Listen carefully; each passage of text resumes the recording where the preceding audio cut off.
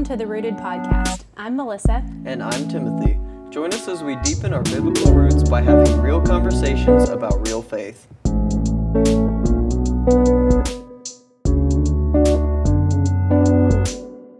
All right, welcome back to the Rooted Podcast. We are starting book 4 today in Mere Christianity. What is this, episode 13? Is that what you told me? Yep. Yeah. We have a special guest with us today. He has not been on the podcast before. Nope. Would you like to introduce yourself? Sure. Hey, guys. My name's Nathan. I appreciate you inviting me on here. Yeah. We're So excited. tell us a little bit about yourself. Who is Nathaniel? Oh, boy. Can I call you Nathaniel? You can, sure. Is Okay. that your full name? My full name is Nathaniel. Oh, okay. No one really calls me that. My mom would call me that when I was a kid and I was in trouble, so I think that kind of ruined it. And I've been Nathan ever since. But, yeah, that is my full name. And I guess a little bit of background. I grew up a few hours north of Owensboro, up in kind of western Indiana, I guess you could say. Moved here from Bowling Green, Kentucky last fall, and didn't really know anybody in town. So that was a bit of a transition, but through a friend of a friend, I got involved pretty quickly here at Walnut, and basically just dove right in and have really loved it over the last, I guess, been 8-9 months now. So Yeah. Yeah. We still call you the new guy. you do still call me the new guy, yeah. So Jeremiah, I don't know where he thinks he gets the authority to make these sorts of decisions, but Jeremiah has decreed, I guess you could say, that I will be the new guy for 5 years at least. So I'm okay. about, I think I should have a little like countdown next to my next to my bedside table, but I think I've got about 4 years, 3 months, and maybe 2 weeks left. Okay. Just scratch So- your little tallies on the wall. Yeah. So again, I don't know who he thinks he is or why he gets to make these decisions, but yeah, I got a few years left. It's very Jeremiah of him. Yeah, it You is. just gotta invite someone, and then they can be the new guy. I've been trying. I'm Yeah. trying to get some of my most of my longtime friends are obviously not from Kentucky, so try to get some people down here, and I'll be honest with them. I'm like, I don't know if you really like this town, but I'm tired of being called the new guy. So get your butt down here. I mean, Yeah, I that's think that's that's- reason enough to leave your current home Sure. to move somewhere else that you've never been before. Yeah, I I'd be think like, so. I'll put my house on the Walmart this weekend, buddy. Be right there. Well, we would like for you Yeah. to lie to us today twice, and then truth to us once. Man, this throws me off. I was saying to Jeremiah earlier, this throws me off so much, the two lies and a truth. But I guess if we're going to start a podcast, we have to encourage dishonesty from the very beginning. Yeah, So Right. that's Yeah. our policy. fine. Dishonesty.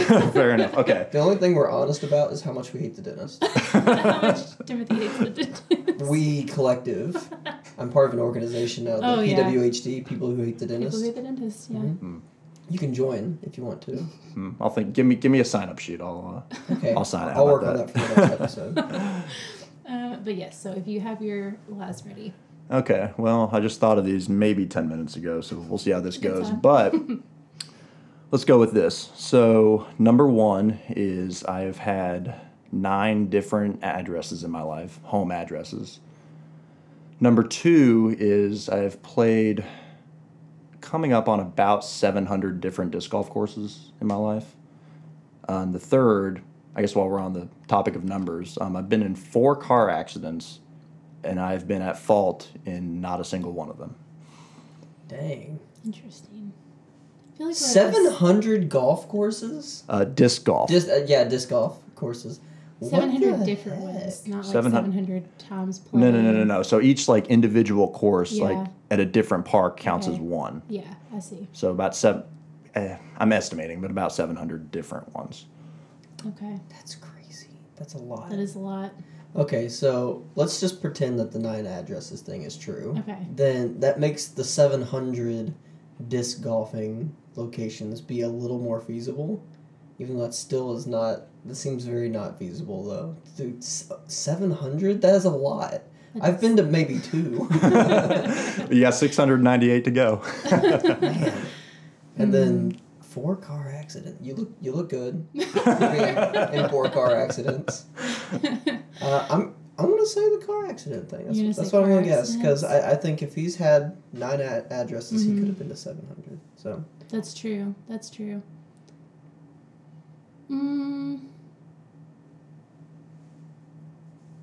I'm going to say Yeah, I'll go with that. You going with that? Yeah. You're picking that as the truth, right? Yeah. Yeah. Yeah. Yeah. Logic. I'll go with that too. Okay. Going with my logic. Am I right? Yeah, so we've got one of two possibilities here. Either you guys are really smart or I'm a terrible liar because you're both right. Oh, wow. So that is true. Oh. I've been in 4 car accidents and none of them have been my fault at all. I got basically rear-ended twice, hit on the side once by a guy who didn't see me in his blind spot. And one time in a particularly rough part of Chicago, I got in a hit and run. Okay. So those Was are my that- 4. What was the? So was it two Chicago? I had 2 got rear-ended twice. Okay, Once gotcha. was in kind of suburban Chicago. Once was in Texas. Okay. I got in a hit and run in like inner city Chicago. Okay. That was 3, and then literally, I don't know why Timothy's cracking up so much over here. Because I'm stupid. This is the 100th time I've done this. Did you I was pick it? picking that as the I lie. thought so. I asked. Wait, hold on. I thought you I'm like, the 9 addresses, the 700, it's all feasible. Wait, hold on. It I works thought- together. Did you not pick that as a? He was, I'm but he sorry. got it backwards. So you got it backwards, but you were right. You're dumb. Okay. That's actually happened. That happens every time with Oh you my because gosh. you picked mine. Do you remember that? Yeah, You picked mine, do remember that. and it was right. But he my was like, best moments. "Gosh, I don't know which one it is," and I'm like, "You just said it. I don't."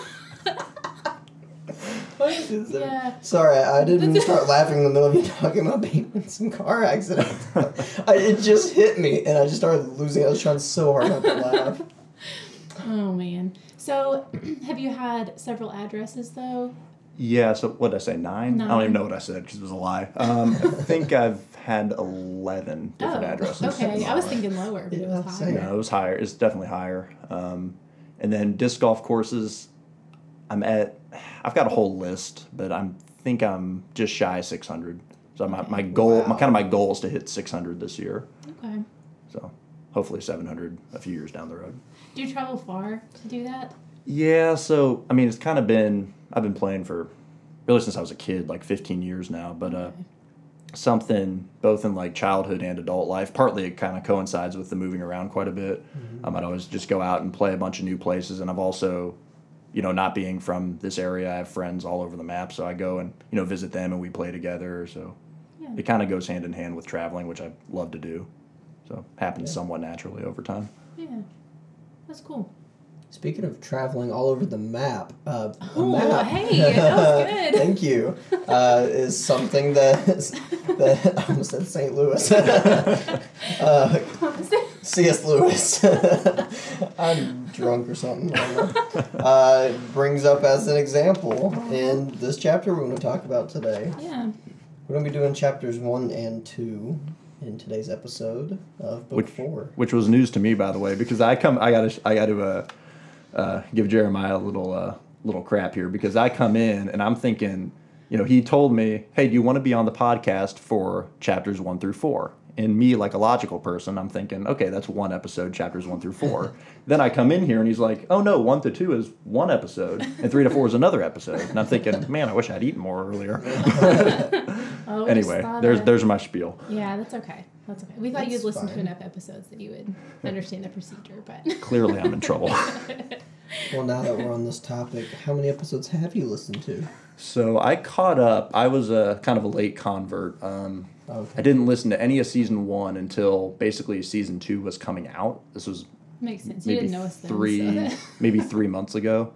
So I listened to basically all of season 1 minus a couple of the Christmas episodes, and then season 2 I've been a little sporadic. Like I've listened to a couple and I've missed a couple. That's actually a lot more than I thought you were going to say. Well, Wow. kudos to you. You might be her biggest fan, No, other boy. than Jeremiah. Jeremiah's listened to all of them, right? Several Multiple times. times. Yeah. Oh my goodness. Yeah. All right, so let us get into this. So, big thing about book 4 is doctrine and theology, Theology. which is something we've not jived with this man on Yeah. throughout this book. So I went into this kind of pretty skeptical. Not gonna lie, but I was pretty impressed with this chapter. Yeah. Yeah, I agree. I enjoyed really all 4. They kind of seem like they build on one another. They kind of, he makes a point with all of them. And yeah, I really liked them. So, how would you guys want to kind of summarize this chapter before we start jumping into it? So I would maybe start with chapter 1, just looking at the first paragraph. He talks about a phenomenon that we see, I would say a decent amount in the church, is just, a kind of distaste for theology in general, right? Like, just give me the basic stuff. I don't want to get into the weeds. I don't want to maybe learn more. I find it off-putting, so on and so forth, right? And I'm guessing, if we're being honest, we've all heard that from time to time, right? Probably, yeah, I would say. Or some people that are maybe afraid to dive into it. Yeah. Maybe feel like it's not for them. It's more for like a, like an academic type. Yeah.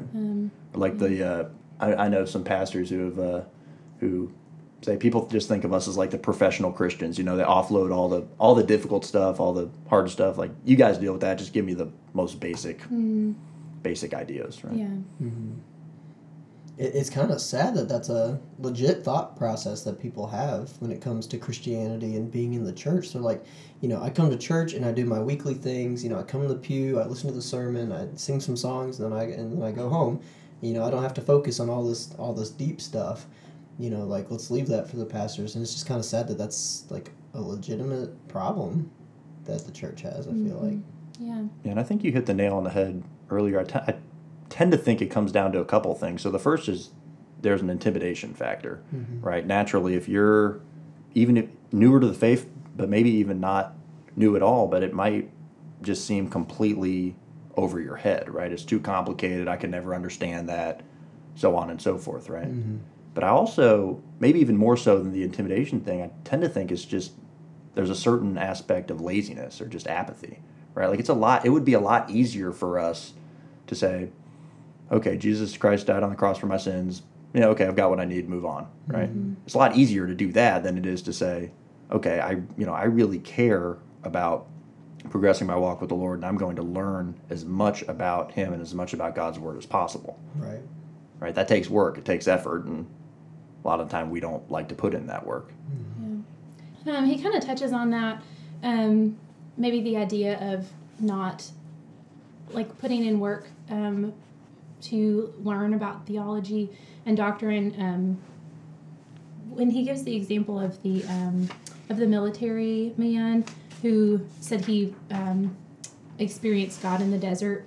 Oh, yeah. And then he says, later he talks about just kind of that the feeling is exciting, but it doesn't naturally lead anywhere because it's just this one experience and there's nothing around that. And so I think maybe because you don't want to be void of feeling either, because that is just doctrine, like that is just religion. And so I think that's good, like a good thing that he points out. And just to say that if you experience God with this feeling, and then you can search out with doctrine and and different things like that to learn more about God in that way, I would say. So that's, I don't know if that's a direct summary, but I would say that's something good to pull from this. For sure.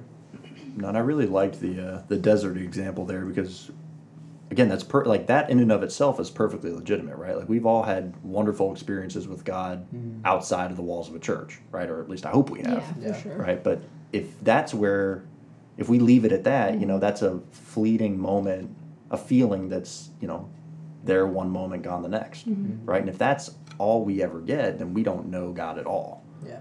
Right? We can't just, and again, I tend to think it comes back to a sort of apathy where we say, no, that's it, that's all I need. No work on my end. The pastor can give me what I need. Yeah. I think apathy, but then also, I really do think sometimes it's generational with, if you've not had a model of like, oh, let's like dig into Bible study, or dig into God's Word. If it's something where it's like, oh, like church is what you do, 50 years ago it was like a good household went to church every Sunday, and they probably weren't encouraged at that time to like, open the family Bible or like, wake up in the morning. I mean, some were obviously, but I don't know, maybe it's that kind of thing too. Like, it's just, people just aren't used to it, maybe. Yeah, and even maybe to draw a larger point out of that, how many people, let's be really broad, I don't know where exactly the cutoff is between Gen Z and millennials, but let's for the sake of example, how many No people? one does. No one really Yeah, does. It's made up. But it's completely arbitrary. But let's put it this way: how many young adults, if we're going to use that term, between 18 and 35, actively enjoy reading? True. Because that, I mean, if we can't read, or not if we can't read, if we don't read or if we don't read well, how are we going to, become more, how are we going to learn more about theology? Yeah. Right? And that's just something we don't do. We have these little supercomputers in our pockets, and we, stare at screens all day, but we don't read a whole lot. No. So at the most basic level, even before we get into the family issues, that's a huge hurdle right there. Yeah. Yeah. But we just have so many things that distract us and, get our brain's attention more so than reading does. Reading takes effort. Studying takes effort, Yeah. And so when we've got so many other things vying for our attention that don't take our brain as much effort, I mean, yeah, it creates that apathy because it's like, oh, man, I just, studying. I do that at school. Yeah, for sure. And I even definitely, I think back to college. I majored in theology in college, and that was a blessing. And because of my own lack of discipline, it also became a struggle because I kind of grew over those 4 years to, even if I wouldn't have put it this way, studying scripture, spending time in prayer. Yeah, that's school, and I hate school. I always hated school, right? So I kind of would conflate the two, and I think I let that negatively impact my walk with the Lord because that's work, and I'd rather, be out playing disc golf or whatever the heck I was doing. Yeah. Yeah, like Bible study became school. Yeah, it became education, Mm-hmm. Yeah. And no one wants education. Let's be honest. No one. It's true. Well, I would disagree. I would be a professional student if I could be, but Goodness. anyways.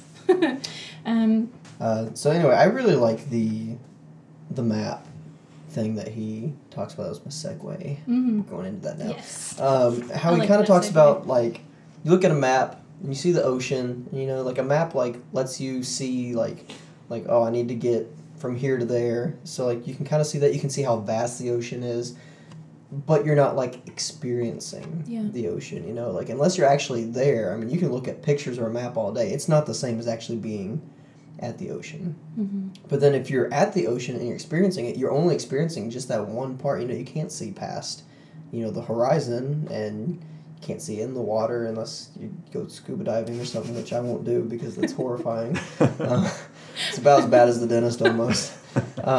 For me, under like ocean fish. Oh, it's horrifying. Anyway, it gives me chills. Oh my gosh, this is a whole new. It's a whole another new thing. hatred. It's a We'll have whole to new. dive- I don't know. I have to don't dive hate into it. that I don't later. hate it. I think it's interesting. Did you like that? It's so bad. Yeah, no, sorry. Anyways. Yes. But like you're experiencing the ocean, like you can be out there, you can feel it. I mean, you can taste the salt water. You feel it like hitting your feet, and it's a whole different experience than just looking at it on a map. But you have to have both to have the biggest understanding of the ocean, and I love how he ties that in with theology. You can have those super spiritual moments. You need those super spiritual moments with God, but you can't just have those. You've got to be able to build that understanding so that you know what these experiences that you're having are. Yeah. Yeah. And then if your relationship with God is only based on experience, then what happens when you're not having experiences? Like what happens if it feels dry? Then it's like you don't have, necessarily things to fall back on. Truth that you've learned, through God's word. So.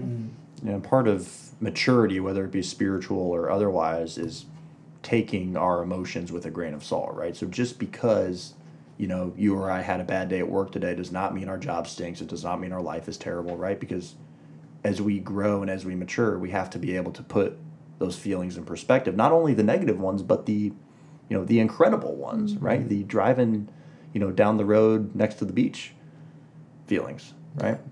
Because otherwise we're just completely at the mercy of what we're feeling in whatever fleeting moment, right? So to put that in spiritual terms, when things are great, they're great, and I'm super close to God, and when I have a bad day at work, I hate God and it's terrible. And what kind of a way to live is that?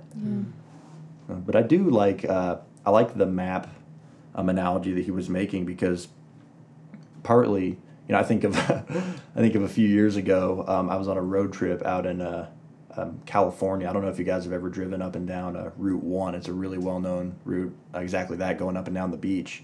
And it was so remote, like we didn't even have cell service. So like we literally had a physical, I don't even know if people our age know what a physical map is anymore, but we quite literally had, and it was pretty like big. A fold like out. you could fold it. It would like take up the whole front seat. And we were looking at the map, turning it all different directions, trying to figure out where the heck we were going. And you see the map, and it's all hypothetical, right? But then you see, you step out of the car off on the side of the road, and you see what the map was referring to, and suddenly the map makes sense. The map makes sense, right? And you can tie it back. You can tie the reality of what you're seeing right in front of you back to the hypothetical version, right? But without those two in combination, what's the point of a map if it doesn't indicate anything, right? Or how the heck are you going to find that beautiful view if you don't have directions to get to it? Yeah. Yeah. I like it. It's a good one. I also, along with when he, I don't know, this came to mind when I was reading this section. I don't know who said it, but they were just saying that like everyone has a theology, just not everyone has a correct one, or a good one. And so he's saying, because everyone has some sort of, like, even if they say there's not God or there is, whatever, everyone has some idea of God. And so when you dig into Christian doctrine and the theology of the God we know to be the true God, then you're able to have a good theology and lead people along with you. So I would say the next thing that he that he really goes into is kind of making the difference between the terms begetting and making. So I've never heard this concept before of like I've always heard, from John 3:16, Jesus was God's only begotten son. Mm-hmm. I've had like a basic understanding of what it meant, but him saying like he begat Jesus, but he made us. Yeah. Like seeing that difference was really, really neat. I remember when I was little, I don't remember who told me this, and this definitely would be a whole nother podcast, but someone told me like if you want like the most like the if you're looking for a version of the Bible to read, go immediately to John 3:16 and see if it says the word begotten, because that's going to be the best translation. And I believe that for so long. And like I said, that goes into a whole other podcast about different versions of the Bible. I think we kind of did something like that back in season 1. Yeah. But yeah, I believe that for a long time. So when he started talking about it again, I was like, oh, I can see why someone told me that, why they thought that was super important. I get that now. Yeah. I still don't think that's how you should choose a translation, but we'll have to do a little research on that. Yeah. That's interesting, but yeah, I thought that was really cool. A lot of these chapters that we're going to be discussing in this week's episode and next week's were just kind of mind-blowing to me. Just concepts I never thought of before. Yeah, and I never, that's begotten is one of those words, I think he even mentions it in the chapters. No one in casual conversation uses that word, right? So it's one of those where, like, when you're reading scripture or even just reading this chapter, like, there are certain words when you're reading that you see the word, you just kind of glaze over it and almost just kind of mentally tossed aside as like, oh, it's one of those old school ones. You don't really think about it. And I would always have just kind of conflated begotten with making, right? But Lewis makes the point that you beget something or someone that is like you, right? So a father and mother beget a child. If I'm even saying that right. I think that makes sense. You beget a child, whereas God begets Christ, but he makes a man, right? Yes. Because we are not in the same likeness as Christ, right? And those are completely different. Yeah. Right? Yeah, so kind of, he definitely makes the difference between making and begetting. And one of the notes I wrote down here is that everything God made is like God, but not the same, and man being the most like God that he created. But then you've got Jesus, who's begat by God, or begotten. What would be I think begotten. Begotten. He begets, but we begot. Yeah, I think begotten. Begotten.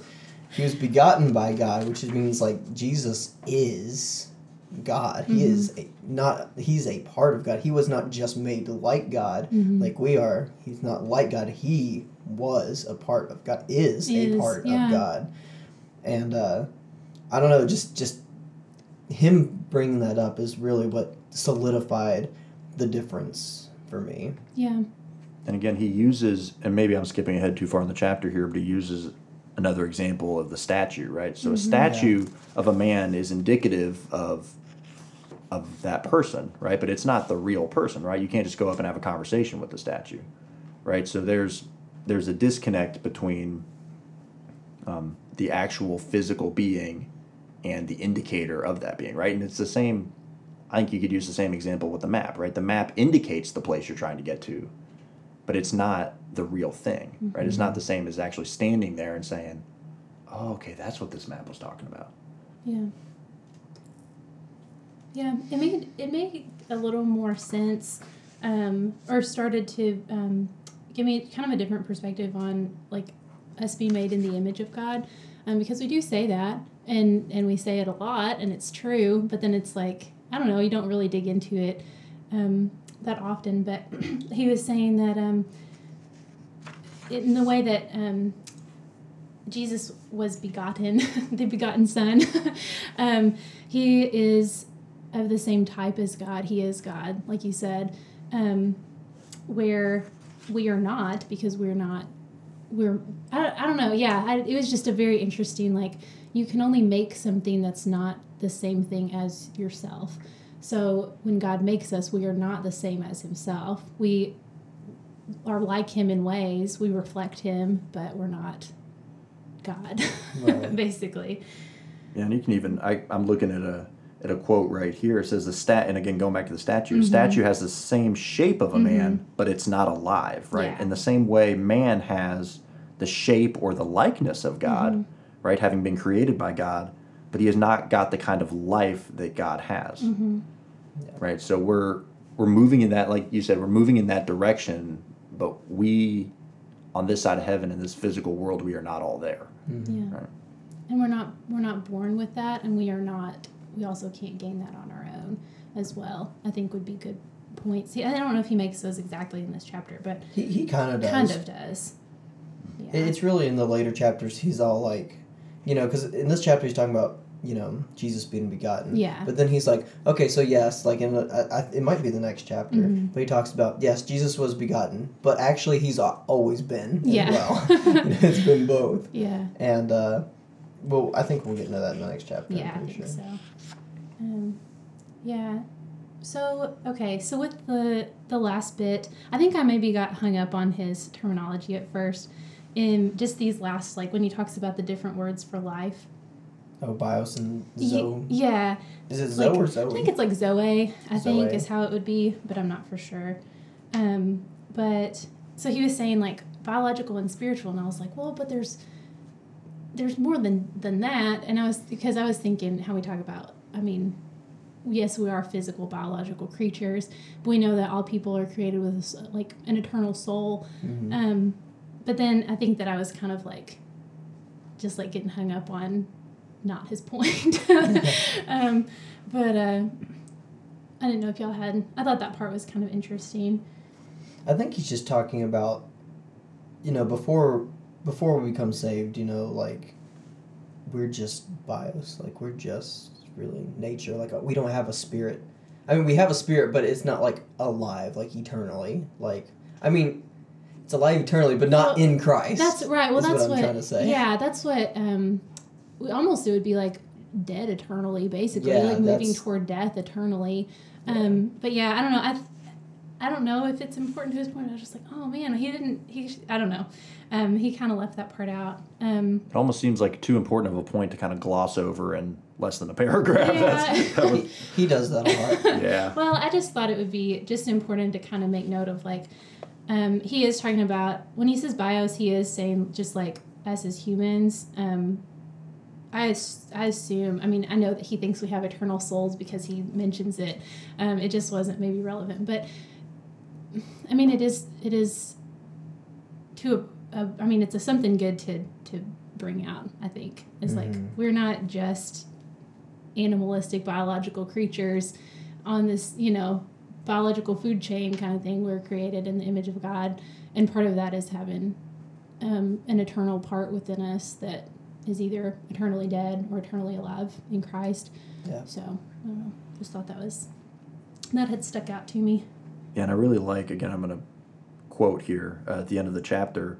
It says, Bios, the statue, right, has, to be sure, a certain shadowy or symbolic resemblance to Zoe, like we've talked about, the map example again. But only the resemblance there is between a photo and a place, or a statue and a man, right? And he says at the very end, that's precisely what Christianity is about. This world is a great sculptor's shop. We are the statues, and there's a rumor going around the shop that we're going to come to life, right? So the same way that a statue, you think you sculpt a statue, it was never alive to begin with, but it's dead, right? There's no life in it. You can't interact with it. It's just stuck there, right? But in Christ, we start there, but we come to life in Him, right? And I never, before reading this, I never would have thought about it like that before. But we go from, again, begetting versus making, right? We are made in Christ, but in Him, that's a different way of thinking about the fact that He gives us life. Yeah. No, I think that's good. I did think it was interesting that he used the statue thing, because if you read The Lion, the Witch, and the Wardrobe, that's how, they get turned into statues by the evil, the White Witch. Oh, I didn't make that connection at all. Well, but then and then Aslan, who's the Christ figure, breathes life into them, and they become back, I was like, oh man, that was so cool. Yeah. But yeah, I was like, maybe he... Genius. Well, I know. I was like, maybe because he wrote these first, I assume. Like this Mere Christianity first. And so it's like, maybe he was thinking about it. I think so. Yeah, because I think the Chronicles of Narnia came out later. I want to say after World War II. Okay. I think they're based around the war, in fact, yeah. I mean, they were close. They were probably close. Yeah. And even, I'm thinking back now. I'm gonna guess The Lion, the Witch, and the Wardrobe came out in let's go 47. By the way, I'll say this, I'm not a big movie person, but one of the great travesties of like cinematic history is that not all 7 of those have been made into movies. Okay, Netflix has purchased them. Oh, Did yeah, you know that? That's we're hopeful about. I know, but maybe. Oh my goodness, no! I'm just thinking of. I mean, it was probably 15 years ago. The Lion, the Witch, and the Wardrobe movie came out, and that was. I mean, It was 17 years ago. Was it 17? No, it's not. 2004. I haven't been alive for that long. That came. You're kidding! It was that long ago. 16 years ago. Okay, 2005. Yeah, it was 2005. Yeah, that came out. It was so good. Yeah. And then it's like as these movie series go, Prince Caspian was decent.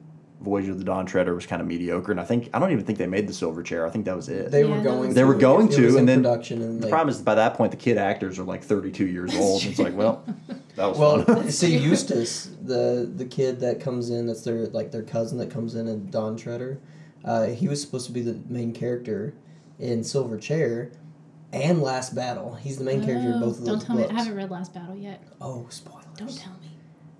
Read it. Well, ASAP. You work in a library, and you haven't read the last battle. Oh my but I started reading it, and I was like, oh, this is going to be... It was getting into the sad part. Anyway, I just... The sad part's the best part. Well, The last battle was kind of it's a hard read. It was hard, and it was right at the beginning of quarantine, and I was like, Oof. Yeah. Not a good time to read that. I read a book that touched on grace a whole lot, so anyway. Well, The Lion, the Witch, and the Wardrobe was written in 1950.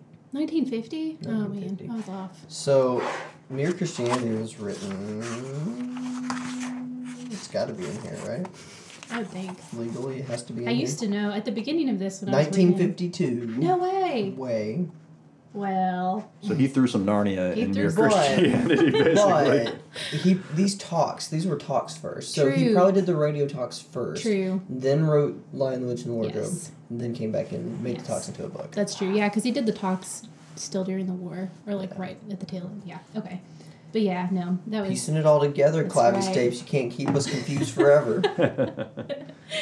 Oh my god. All right. So, is there anything else in this first chapter you guys wanted to go into before we utterly annihilate chapter 2? I did have one thing. Okay. I don't mean it in a bad way. No, yeah. Okay. So at the bottom of page 158, Okay. he says in parentheses one of his weird random statements that you're like, what are you talking about? He goes, there may be creatures in other worlds who are more like God than man is, but we do not know about them. And I was like, angels or aliens? What does he mean? He believed in aliens. Maybe. He does have the space trilogy where he writes about a guy that goes to different planet. Maybe he's just referencing that. Maybe. But I don't know. So do you guys think he was... Here's the question. And people can email Jeremiah with their answer. Or email me and Timothy with their answer. Was he talking about angels? Or was he talking about aliens? Oh, definitely aliens. Definitely aliens? Definitely. I would like to think he's got like a whole collection of UFO conspiracy theories somewhere, and we just haven't found them. Yeah. That would be the more entertaining. That's why they're way. coming out now on like the news and stuff with the UFOs. Is they found a secret They stash, and found they're his like, oh my papers. gosh. Yes, world-renowned theologian C.S. Lewis, and then his secret papers about alien invasions. Oh my gosh. I hope so. That would Maybe be- he's seen some aliens. It makes you wonder. Oh. But he says we don't know about them, so it makes me think that it almost has to be aliens, because we know at least that angels exist. Yeah. So Yeah. I'm going with aliens. He's definitely done that. Let's be optimists and say aliens. Yeah. I didn't listen to the recording. Maybe he says it in like a sarcastic tone in the maybe. recording. Maybe. That's true. He does throw that If you out listen a to the little bit. recording and you know what he sounded like when he said that, maybe he didn't say this at all. Maybe he had this in the book. Yeah, and that's why it's in maybe. parentheses. But if you do know, email Jeremiah. Anyway, chapter 2. That's an ongoing joke. I don't know if you I guess, know this do you joke. really cut that out every time? Yeah, oh, okay. You shouldn't. Well, You should leave it in. People need to email you. how to do? All right, so chapter 2 talks about the three-personal God, which involves the Holy Spirit. Involves the Holy Spirit. We're like, he can't doesn't- dodge it this time. He doesn't name him, though, until... Until, like, I the won't end. spoiler alert. He does name him, but he does not name him in this chapter. Does he not? No, he doesn't. He comes real close, but he doesn't name him. Does he not? Nope. This is the chapter you think you would. I know. I thought it was this chapter. Is Nope. it not? It's not. That's crazy. I know. Bonkers. Yeah. We've been trying to determine when he would mention the Holy Spirit by name. And so He hasn't done it this whole book. Nope. He's refused to. he's We're Even like, when- we've legitimately thought maybe he said something against the Holy Spirit. I don't know. yeah. Like, I don't, like, even the times he does mention the Holy Spirit, like, it's very minimal. Yeah. I think maybe it's more he just doesn't understand or knew how to study the Holy Spirit, possibly. Well, he talks. It'll be next episode. Will it be well, next yeah, episode? it will. Okay. But Yeah, Yeah. you're right. yeah, he starts to really dig into the Trinity in this chapter. He talks about how it's possible that God can be three persons in one, and gives some examples, which I thought were kind of interesting. I like the prayer example. What me I wrote in too. my notes is you pray to God, by God, Mm-hmm. with God. Mhm. Like, I don't know. Like, that was cool. Yeah. Yeah, I loved that one a lot. Yeah, I don't know. And maybe I'm just not intelligent enough to figure these things out. I'm going to say that's a likely answer. But I don't know if I've ever found a really, really good analogy for the Trinity where I read it and I'm like, yeah, that just makes sense. But the example of the lines is close to it. I'll give it that. So it talks about the one dimension, right? It's just the straight line. And then if you add a second dimension, you can draw a square or a rectangle or a triangle, right? And then if you add the third dimension, you have a solid cube, right? A 3D object. Right. Now you don't, the first dimension, the line is still there. You haven't gotten rid of it. You're just building on. The second element is building on the first, and the third is building on the second, right? Yeah. Yeah. No, I thought that was an interesting one. I don't think there's a way to perfectly give an illustration for the Trinity. Like, it's just too outside the realm of human understanding for us to come up with, like, a proper analogy. And I think that's why it's so hard to do that and why there's so many trying to explain it. But, like, even with this one, like I think it's really good, but it's still, like, who's the one dimension? Who's the two dimension? Why does the two dimension have more shape and form than the first dimension? Because that makes it seem like there's not equal Yeah. footing, and there is. Yeah, I agree. And in two, it's like, it does start to break apart too if you think like, in order for, like if you think about an actual cube, in order for that to still be a cube, like all those squares have to stay, like in the same location or whatever. They couldn't be elsewhere. Yeah. But I did think it was, I don't know, it was a good, imagine never having heard of, God as three people in one God. I think this would be a good, a good way to start to have a concept. Yeah. And every example, the more that you try to explain and I think no, I'm saying the more you think, the more you see explanations, it maybe can help you think about it a little differently, and think. I was thinking the more that I try to explain something, the worse it usually gets, because I make it more confusing. Maybe if it's a bad analogy, then maybe. Yeah. Yeah, but even Timothy, to your point a minute ago, he says, I think on the next page, right, for humanity, we have the three dimensions, right? We have the line, we have the shape, and then we have the 3D cube, right? Mm-hmm. The humanity's dimension is the straight line, right? That's the extent to which our understanding goes, right? Which is maybe why we can't fully comprehend the Trinity, for sure, right? God's dimension is the full Trinity, which is the cube, right? We could go into, the obvious problem with that is that the cube is reliant first and foremost on the straight line. Without the straight line, there's no cube, and that throws things completely out of whack. Yeah. But even okay, fair enough. At the most basic level, there's a certain dimension. Think about just the realities of time and space. If we're gonna cheat and sneak peek chapter 3 here for a moment, but there are the dimension within which God operates is so completely outside of human comprehension. That I think if we just look at it from that point of view, it's a really, really good analogy. Yeah, for sure. And I liked, too, when he talked about our concept of, he says, at a human level, one person is one person is another person. There's no way to make those people together, right? Other than just hey, you're my friend, or there's and so... But when we start to think about this in terms of the body of Christ, Scripture says we are one body, one faith, one baptism, and we can't understand that just on a visible level, but it's kind of those those higher things, and you start to think about that, and it's okay, in some way, and you learn more as you grow in your faith, but in some way we are. All Christians are the bride. All Christians, are the bride of Christ. That's a entity in itself. Yeah. But then each individual is completely different. Yeah. So I liked it. I liked it from that perspective too. I like the whole illustration as well with the telescope.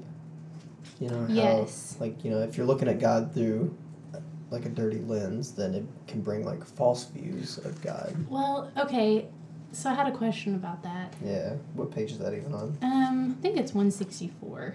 He's talking about a I see it sunlight being reflected. Oh yeah, I wasn't. Oh, is that not the one? Yeah, it's the part after that, but yeah, we can talk about. No, go ahead. No. Sorry. Well, he just talks about you look through a dirty telescope and. It's this is why horrible nations have horrible religions. They've been looking at God through a dirty lens. That's why there's, really strange and really just messed up views of God. It's because people see through a bad lens. So is the lens bad theology? Is that what y'all took that as? I took it to mean the lens is maybe bad theology, but bad theology stems from human imperfection, right? So if I look at it and I say, okay, as if we just have one vice. My vice is pride. I'm arrogant, I'm egotistical, right? If I view God through that lens, right, who is God? God is there to serve me. God is there to project onto my greatness. And that becomes my perversion of Christianity, right? So if we, this is part of where, repentance comes in such a big way. But if we view God through our sinful nature in that way, we are going to naturally, and it could be ego, it could be fear, it could be a million different sins, but if we view God through that dirty lens, we are going to end up with a perversion of the truth. I see. So that's the way I took it. Yeah, you twist God to see him how you want to see him, but not how he is. Yeah, and of course invariably that ends up being self-serving, right? You take your own sinful preferences, right, for how you want God to look, and you project it on. So, for example, if you Pastor Shane was preaching last night about, and he was kind of careful not to name names, right, but he said there was a woman who was having an argument, an older woman who was having an argument with her niece or her granddaughter or something like that, and that they were arguing about a theological issue, and the granddaughter, I think maybe granddaughter, was saying, there's no evidence in Scripture for this position, and the grandmother kind of blows up and she says, I don't care if it's in the Bible, I was taught it that way, so that's how it is. And that's a great example of it, right? Yeah.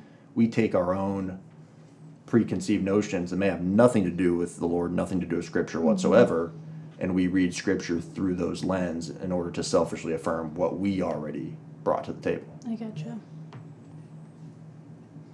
How are you seeing it? Well, I wasn't sure, so I was going to ask. Oh, okay. Yeah. What? I don't know. I was just going to ask. Oh, okay. Dead silence. No, sorry. Well, so then when it says if a man's self is not kept clean and bright, his glimpse of God will be blurred. Y'all took that as like repentance, then. Where is that? In that same paragraph, it says like the moon seen through a dirty telescope. I would say partly through repentance, but also just through, following a basic command of Scripture, which is to lead a clean and blameless life. Right? We will view, if we are living out our faith actively, we are more likely to view God through a clean lens, right? But if we are, again, I think of a recent sermon here at Walnut, if we are showing up to church and then going out in the world and showing something that has nothing to do with Christ, I think, I'm going to botch this quote, but it was really powerful. I think it was Shane who said, the most effective evangelist for atheism, see, again, I'm botching it. I know what you're Yeah, you know exactly what I'm trying to say, and I just can't get the words out. Basically, you are an evangelist for atheism when you claim to be a Christian but live otherwise. I see. Right, and again, that's a gross paraphrase. But, so partly it's repentance, but, and those two things are intertwined, obviously, but repentance and godly living will lead to more accurate understandings and reflections of who God is. That makes sense. Right? Yeah. Otherwise, and it's like it says in the same paragraph you were quoting from, horrible nations have horrible religions because from the very beginning they're focused on something other than God. They're focused on, usually in one way or another, self-worship. Right? Most of our sin, and we can name off a million different vices here, but most of our sin somehow relates to worship of the self. Right? Yeah. Yeah, that makes sense. One of the last parts of this chapter that really stuck out to me was the last paragraph. He said, if Christianity was something we were making up, of course we could make it easier, but it is not. We cannot compete in simplicity with people who are inventing religions. How could we? We are dealing with fact. Of course, anyone can be simple if he has no facts to bother about. And I was just like, that's something else I've never thought about, like a really good argument. It's just like, oh, you guys are just making all this stuff up to make other people look bad or whatever, or to condemn them so you can feel better about yourself. And it's just like, okay, but if we were making this up, then why wouldn't we make this easier for ourselves? Yeah. Because this is so complicated. Why would we make it this hard if it wasn't true, Yeah. And we have a natural inclination, maybe especially as, those living in the 21st century Western world, we have a natural inclination towards what is easy and convenient, right? And again, what I wrote down in my notes here is, with the experimental, the made-up religions, right, we are in the driver's seat, right? And again, going back to the self-worship, it revolves around us. And I think he even says in the previous paragraph, initiation is on our side, right?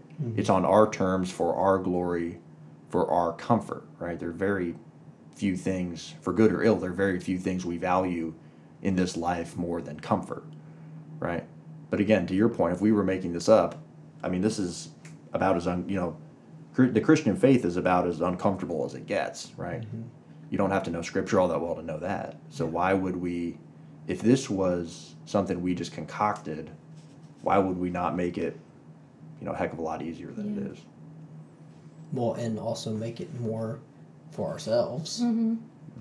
Because the whole Christian faith is based around, and this is what he's proved at the beginning of the book, that we are sinful and, we have sin in our lives. We don't meet the standards of a perfect God. And it's like, with our nature of being self-serving, if we wanted to make our own religion, you would think that would be the last thing that we would be trying to make, is saying, oh, we're evil people.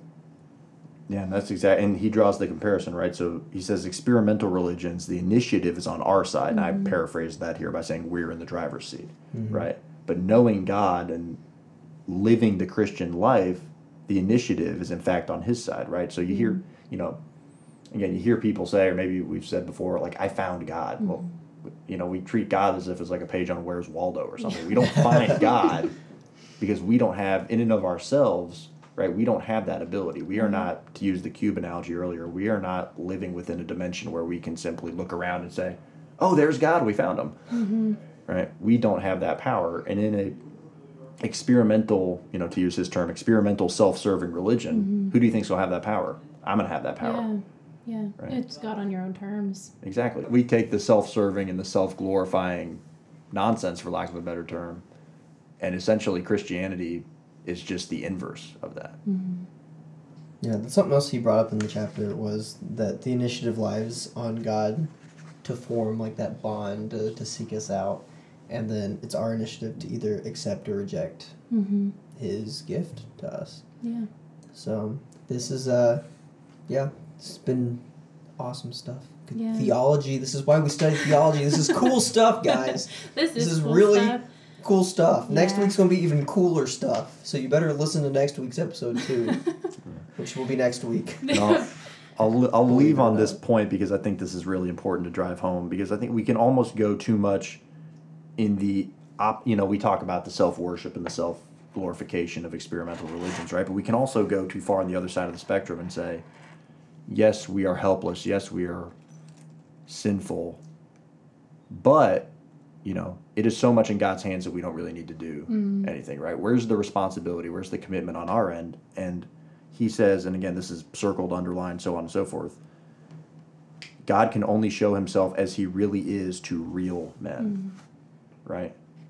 That's the commitment we give to God, that we owe to God, right? When Jesus, I think it was in Matthew and Luke, when Jesus calls his disciples, he says three things, right? He says, deny yourselves daily, take up your cross, and follow me, right? And that's almost three parts of the same command, right? But when I see the term real men, I think, yeah, those are the three prerequisites right there. So, again, far be it from us to think, well, it's all in God's hands, we can do what we want because we're helpless anyway. Right. So that's the last point I would want to make there. All right, well, is there anything else out of either of these chapters that is maybe in y'all's notes that you want to talk about before we wrap up here?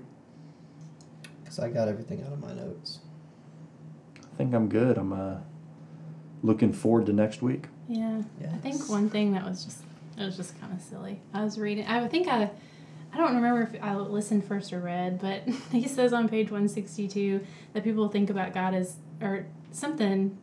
Anyways, he uses the term super personal, and I took it as like super personal, like your best friend, as opposed to personal. It's like just a friend. But that's not what he meant. He meant like beyond personal. Anyway, Yeah. that's all. It was very dumb, but no, I really enjoyed these chapters. This has been good. So. Yeah. Agreed. Yeah. So if you haven't read any yet, just start with book 4. And we can talk about how he almost names the Holy Spirit. He does. So this prayer analogy, not to like get us back on anything, but when he talks about prayer being the way that that you're drawn into the life that God has, I loved it. I loved that section. But he says that we know that what is prompting us to pray is God, so to speak, inside of us. And so that was like, we're getting to the Holy Spirit. Yeah. But anyway, that is a good section. We'll hear about the Holy Spirit for the first time next week. So stay tuned. That's right. Or tune back in. Yeah, retune yourself guess. in a week. I feel like those Y'all are are- radio broadcast terms. Y'all are a guitar. Sometimes you tune in and you play and you listen, you sound good, and then for a week, you're not there, and you gotta retune it after a week. Retune your brains back into the podcast. That's right. Back into Clavy Stapes is teaching us how to theology make the good analogies. I know. Here. I feel like we Preferably learned so retune much. yourself in a lot of different geographical locations so that we can say Ooh. we've got listeners in 37 states. That's right. Shameless plug, right? If you're on vacation, bring it Listen. up, hit us up, right? Yeah, that's right. Be listening while you're at the beach. The best place to listen. Won't be accurate because you don't actually live in that state, but it'll make us feel good. Yeah, So it will. So do it. I mean, what's really important at the end of the day? I mean, Yeah, exactly. So let's talk about what's been good, what's y'all. been good? Yeah, what's been good? Yeah. Do y'all have anything right offhand?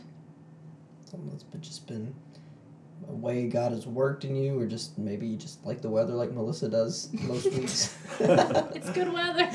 Makes me happy. No, I feel you. I can't blame you for the weather. I would say, I mean, this is broad, but really two things come to mind. First, my work is going really well. It's been, God has blessed me in wonderful ways in my career, and I'm doing work that I love and that's meaningful, and I get to, make a difference in people's lives, and that's just been an incredible joy over the last few years, and just seeing the way that has progressed has been really gratifying, and really, I moved to Kentucky and to Owensboro for that purpose, and seeing some of that come to fruition has been really great. The other thing I'll say that's been really good is I'm seeing now partly, I've had both my younger siblings are graduating this year, one from high school and one from college, but even outside of that, I'm on track to see my family more this year than I have since I moved out of my parents' house after high school, which is really cool because I've had years where, when I was living farther away from them, or I'd see them twice a year maybe, and that always, I'm pretty close with them. That always kind of left me with a bad taste in my mouth. But I think this year, I'm gonna see them like 5 or 6 times, which is really, really cool, and it hasn't always been that way. So that's one thing that just like that gets me excited again. Yeah, that's really cool. All right, Timothy, what's been good? So, I finally got some like T-shirts in at the coffee shop, which is pretty cool. Very exciting. As of this moment of this recording, because Jeremiah said this is probably coming out June 8th. So the first line of T-shirts have already come out, and everyone's already wearing them out in Everyone public. in Owensboro. Yes, everyone was already wearing them. I'm also hosting a T-shirt contest, which will be over by the time this episode comes out. But the winning design, as of this recording, when this episode comes out, will probably still be getting printed onto shirts. So those shirts are probably almost available. They're probably up for pre-order right now, maybe. I don't know. Yeah. We'll see. But yeah, it's exciting. It's exciting to have some T-shirts, and I don't know, it just makes it seem more official. Yeah. So it's just fun. It's very fun. Yeah. Should I use my What's Been Good to plug the conference in July? Hey, Could I do that? yeah. Okay. All right. Well, so we've been, being the young adult ministry here at Walnut, has been putting together a conference for young adults and young adult leaders in churches in the area. And so if you're in the area, or if you're on vacation from the area listening to this, it'll be on July 23rd at 6 p.m. at Walnut, and you can go to our website and register. But we're going to talk about how to create community in college and as a young adult, when you kind of there's a lot more potential to fall through the crack if you're, you know, kind of transitioning from your youth group and maybe your church doesn't have something like that. But we would love for you to join us. Or if you're in Georgia and you want to drive here, you can do that too. Yes. Or, you know, Ireland, wherever. Yeah. That one. Drive from Ireland. Do it, coward. But yeah, so we've been working on that. Pretty excited about it. I just feel bad. I called our one listener from Ireland the coward. I'm sorry. I love you. Don't leave. So I have to ask a question here, Yeah. just because I feel the need to insert controversy when it's not needed. But we have to. Okay. I think we have to define our terms here. So Okay. what exactly are we defining? I've been asking this question ever since I came here. Okay. What is our definition of young adult? Right? What age range? How do we define Nobody that? knows. Well, we would say 18 to 30-ish. 30. We'd say that, but Shane is still in the group. I mean, Shane's like 52. Shane well, is he's still. a pastor. Shane, don't kill me, please. Shane, I know you're in your 40s. Don't. That's a joke. He's a groom. Shane is like 82 years old and he's still in the young adult. Actually, no, we were allowed to He's a- roast Shane because Yeah. he's supposed to give us some fancy lunches That's every right. episode, and it has not happened Has not except happened. once. Fair enough. You know what? I gave him credit earlier for a quote when he was preaching, so now I get to make fun of him for There you being go. old. How about That's that? fine. He is a grandpa officially, so True. you could, you know. There you Anyway. go. We can call him Grandpa. Grampy Shane. Grandpa Shane. But yeah, I think that's about it. Yep. Thank you guys so much for listening. Yeah, thanks for listening. Thank you, Nathan, for being on the podcast. Yeah, thank you guys for having me. It's been fun. It's been fun. We'll All see right. you guys next week. Why do I say that every time? We'll never see them. We won't hear you either, but Until you'll we hear go us live, next until we week. do live video on YouTube. Yes. Then at least they will see us. No. Live podcast. Coming We can do all soon. the unedited stuff. That'd be scary. Can we do Scary okay? thought. Can we do like a end of season bloopers? That'd actually be really That fun. would, we would have be so fun. many. Just all the screw ups from the entire season compounded. Oh, That would The be one episode. hilarious. That would No, there was be. actually at one point a lady like came in and opened the door, was like asking us questions. I don't even remember what it was. She was asking someone to go downstairs and turn on the music or something. yeah, something like that. So But that'd be fun. Yeah, we'll There'd be see some about fun that. moments. Maybe that's what Yeah. we'll do. In the definitely no video though. Yeah, no video. Can't Till happen. season 16. Yes. if we get 16 seasons, we'll do videos. Okay. Alright, well, we'll see you guys. We'll be back next week. See y'all. Bye.